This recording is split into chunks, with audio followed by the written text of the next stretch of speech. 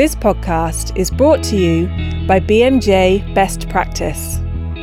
BMJ Best Practice offers evidence-based, continually updated and practical knowledge that will help you make better clinical decisions.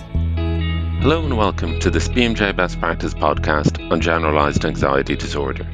Kieran Walsh is my name. I'm Clinical Director at BMJ. Generalised anxiety disorder is common. The lifetime prevalence is between 1 and 7%. The condition can run a chronic course and can be associated with many different problems, including overuse of healthcare resources and substance misuse and depression. To give us more details about this condition and what we can do about it, we have on the line Dr. Chris Gale, Senior Lecturer at the Department of Psychological Medicine, University of Otago. And importantly, Chris is author of our BMJ Best Practice topic on this condition. So Chris, you're welcome. Let's start off by asking, what exactly is generalized anxiety disorder? Generalized anxiety disorder is overwhelming and disproportionate worry about multiple areas of one's life. It is more worry than fear and panic, but it is causing the person continual distress and is often preoccupying them, leading to them having significant distress. And the worry is out of proportion to what is going on in their life. Thank you. And how do you make the diagnosis? I think the simplest question is, do you worry about a lot of things? And if they say yes to that question, then can you give me an example, a bit of open questioning, and get a sense of how much it is troubling them? There are a lot of physical symptoms such as fatigue, jitteriness, anxiety, muscular pains, gastrointestinal upset that people can be talking about. And when you ask them about the worry, they might make a connection to the worry. You also, I think, should be asking a person about how their mood is, how their spirits are, in the usual way you would do that, because generalized anxiety is probably more co-occurring with a mood disorder than not co-occurring with a mood disorder. I would ask them about how their spirits are and their mood, which I've mentioned before. I'd ask them about physical symptoms, particularly muscle tension, fatigue, irritability. A lot of people who have got generalized worry end up having traumatic events happen to them because they worry too much about the noise in life, if you get my point. They miss the signal of where risk is. And I would definitely ask about substances, particularly alcohol and marijuana. The criteria for DSM is 6 months, but in my experience, it is generally likely to have been many years. People generally present late, and when you ask about them, they've said they've always been like this, or they've been a worrier all their life, or they've had problems with worrying all their life, and it might be worse now. But it's been there for a long period of time. The number of years people generally have had symptoms before being diagnosed is measured in years, not months. I do think it's worthwhile making sure people don't have hypothyroidism and endocrine problems. That would be the big. If there's one test I would do, it would be a thyroid function test. Apart from that, I think a good general history and a physical examination at some point is a worthwhile thing to consider. Most of the people I see do not have chronic physical pain, disabling conditions, but you can have both disabling conditions and generalized worry, but you've got to then deal with the issues relating to their disabling condition first and modify what you're doing for GAD around that. And tell us about recent advances in diagnosis. There's been revisions as we moved into DSM-5, ICD-10, ICD-11, but when you look at the core symptom cluster, it's been there for a very long time.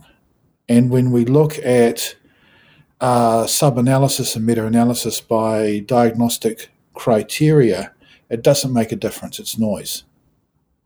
So I don't think the core symptoms have changed over the last decade or so. Thanks, Chris. And what are the common pitfalls in diagnosis? Not having an index of suspicion.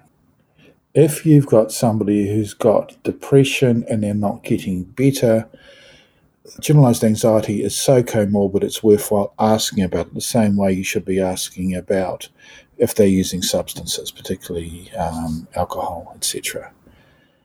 I think some people are diagnosed as having musculoskeletal soft tissue injuries or chronic pain conditions when they have got generalized worry. And if you ask about the worry, sometimes there's resistance because people will say, I don't have an issue with worry. Why are you asking me about this? I've always worried, but what I'm really worried about is my arms are sore.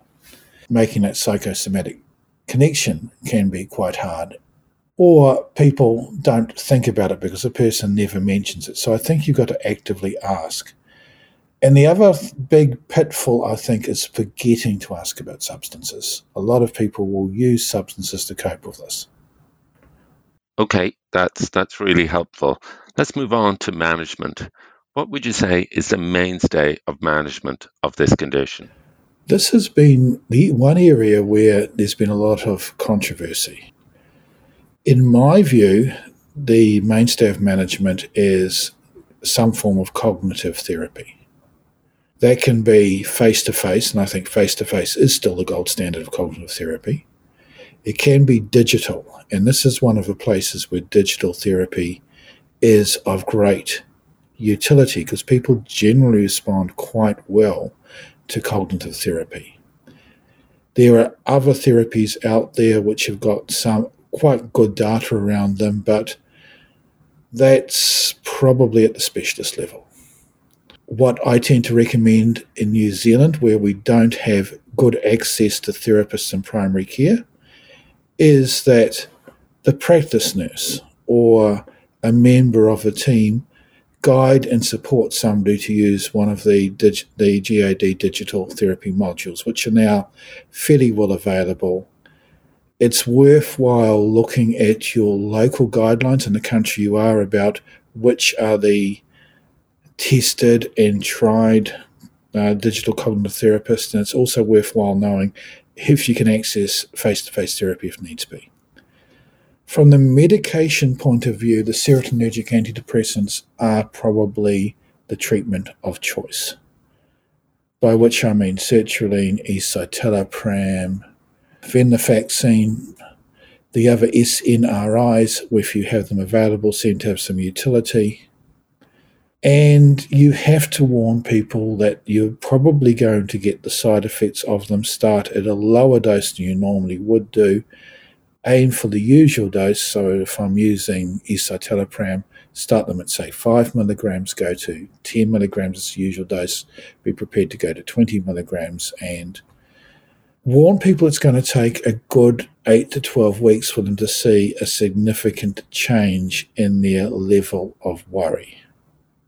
A lot of people don't want to be on the medication for a long period of time, but I'd try to keep them on for at least some months when they're coping well, if they've got a good response, and then do a slow reduction. Again, a very slow reduction, not an abrupt cessation. And some people, of course, are influenced to stop their medication very quickly, and that can cause a rebound anxiety. If somebody does CBT and learns coping skills and deals with that, then you might be able to do a slow withdrawal. So if we went down by something like 5 milligrams of the standard SSRI a month or equivalent, that would be about right. You really want to be very gentle and a little slower than you want to be.